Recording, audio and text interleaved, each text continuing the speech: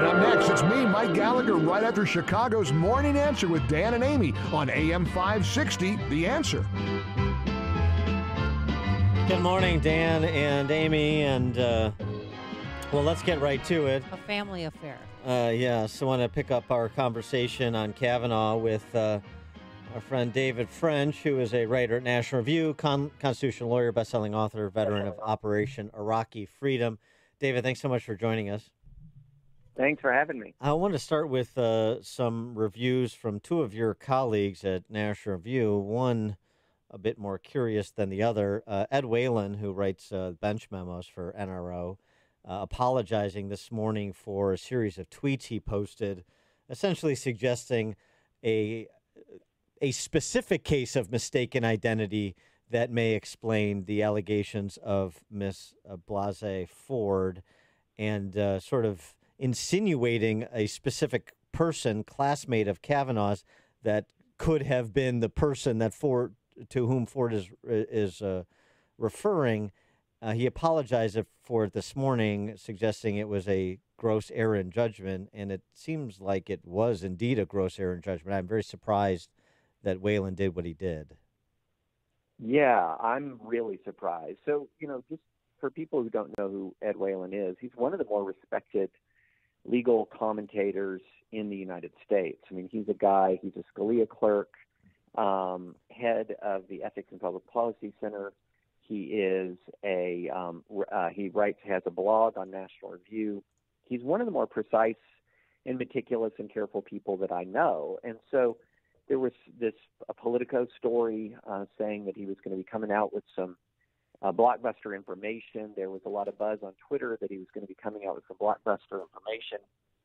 And so given that and given his reputation, I was really interested to see what he had to say. And as it was unfolding, it was sort of like, these movies where at this dramatic moment, the person on the witness stand says, and the real killer is. Yeah, exactly. Yeah. The exculpatory moment, right. Yeah, and they put together, all these pieces of evidence. So he's putting together all these things about a house close to the country club and the layout of the house, and then, oh my goodness, he identifies a person with an address, with a layout from Zillow. He identifies a person. He puts his face up there. He gives his name, and I'm thinking, oh my goodness, he better absolutely, positively have the goods on this, or this is not good. Well, it's a defamation of character lawsuit, don't you think? Well, it's perhaps invasion of privacy. I mean, it's a lot tough. of things. And then he says, well, but we don't know what happened. Oh. Right. And it was the worst episode of Perry Mason ever. Yes. Yeah, it's like Perry Mason ends. It's like the Perry Mason show ended at the first commercial break. So, I was going to move on. Just why do you think Christine Ford and her attorneys feel so empowered? I mean, she's not in charge of the U.S. Senate. So when we saw this list of demands, I thought, aren't they in charge of her, or what's exactly going on here?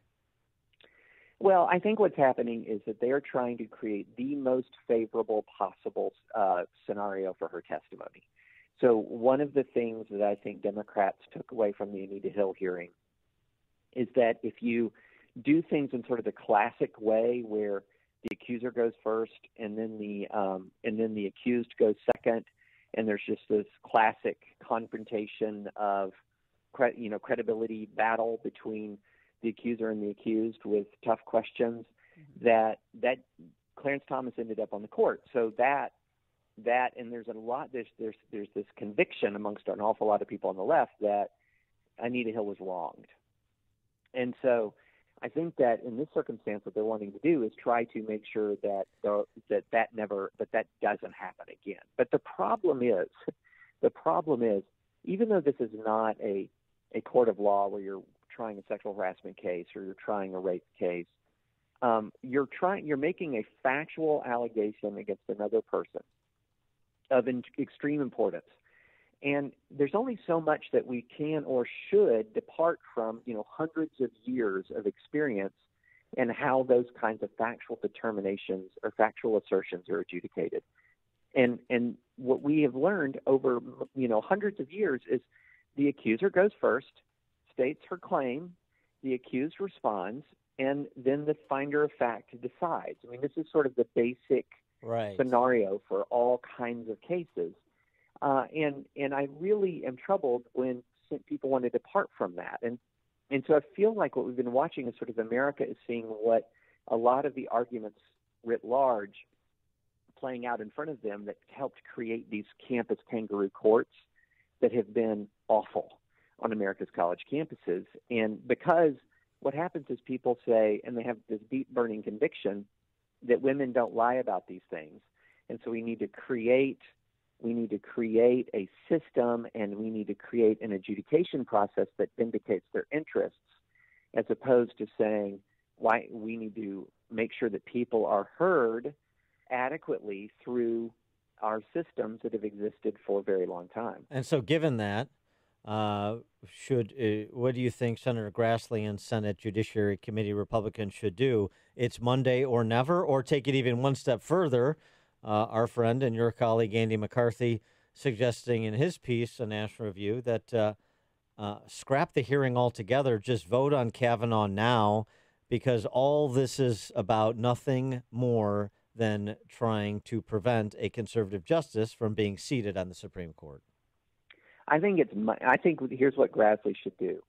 Say it's Monday, and I'm also calling Mark Judge and the other people who were allegedly present at the party. Because the one thing about the Republican position on this that has puzzled me, I'm completely on board with the notion that there's been enough time for her to come forward and testify on Monday. I mean, after all, she made her complaint about this in July, so this is not a recent complaint. So Monday she's had plenty of time to prepare for this. But I do not agree with this notion that the other people that we know may have been there and have weighed in on this should not be subpoenaed. That to me, I think she has a fair point there. Yeah, well, it's interesting she would want them subpoenaed since they've refuted her version of events. Right. I think the reason why some of these guys don't want to be subpoenaed is because high school was not their best time of life. Yeah, that's right. Yeah, imagine that. But not everybody could have the high school Amy had. Yeah. But they're alleged witnesses. We need to hear from them. All right. He is David French. He is writer at National Review, constitutional lawyer, best-selling author, veteran of Operation Iraqi Freedom. David, thanks as always for joining us. Appreciate it. Thanks so much for having me. Take care. And he joined us on our turnkey.pro answer line. The more you